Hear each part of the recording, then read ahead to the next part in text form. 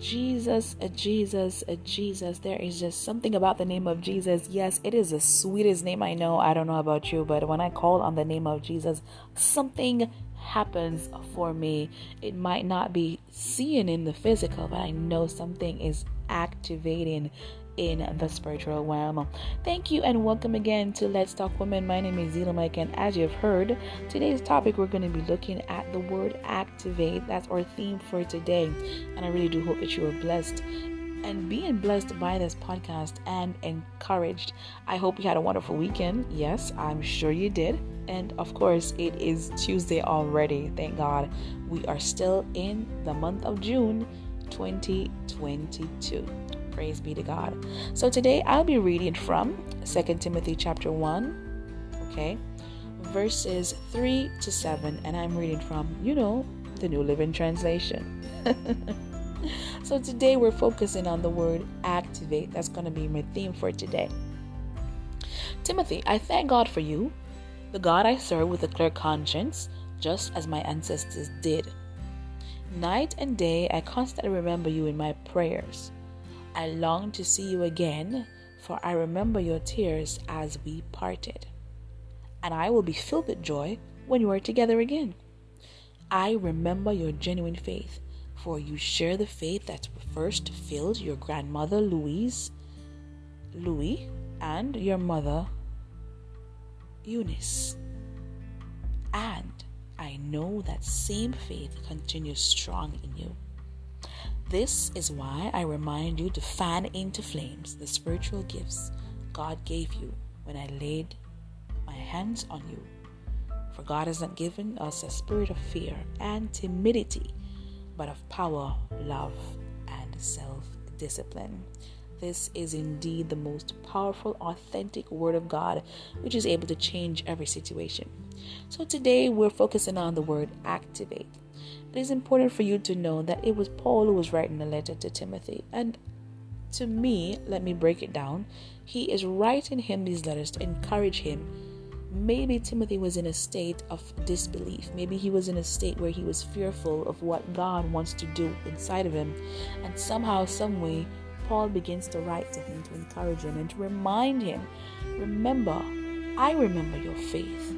I remember how it is that your grandmother and then your mother share the same faith. And if they share the same faith, I know your faith will be strong and will be made whole. It is important for us today that we activate the spiritual gifts that God has given us into our lives. Whatever it is that He has given you, it is important for you to activate it. You cannot wait on someone to come and activate it for you. It's a gift that was given unto you personally. Your mother didn't give it to you. Your father surely didn't.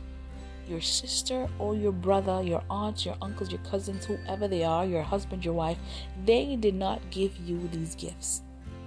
And so today I encourage you, just as Paul encourages Timothy, fan into flames. That means you have to do the work. You have to know that there has to be some movement going on your part. Fan into flames. I don't know if you guys remember, for some people who are from the Caribbean islands, when you're trying to catch a fire, you need to make sure that there's oxygen there in order to make that fire. So today, I am encouraging you. Fan into flames the spiritual gifts God gave you when He laid His hands upon you. Whatever you're facing, God did not give you a spirit of fear. Whatever you're thinking about, He did not give you a spirit of timidity, but He gave power to you. He gave love and self-discipline. If you find yourself lacking in these areas, that means you need to ask God to bestow upon you the gift of power, love, and self-discipline, or the other version calls it a sound mind. God has not given you a spirit of fear and timidity. If you start to feel that way, you know it's not of God. So I encourage you today, whatsoever is causing you not to activate the Holy Spirit in your life, get rid of it. You need to do the work.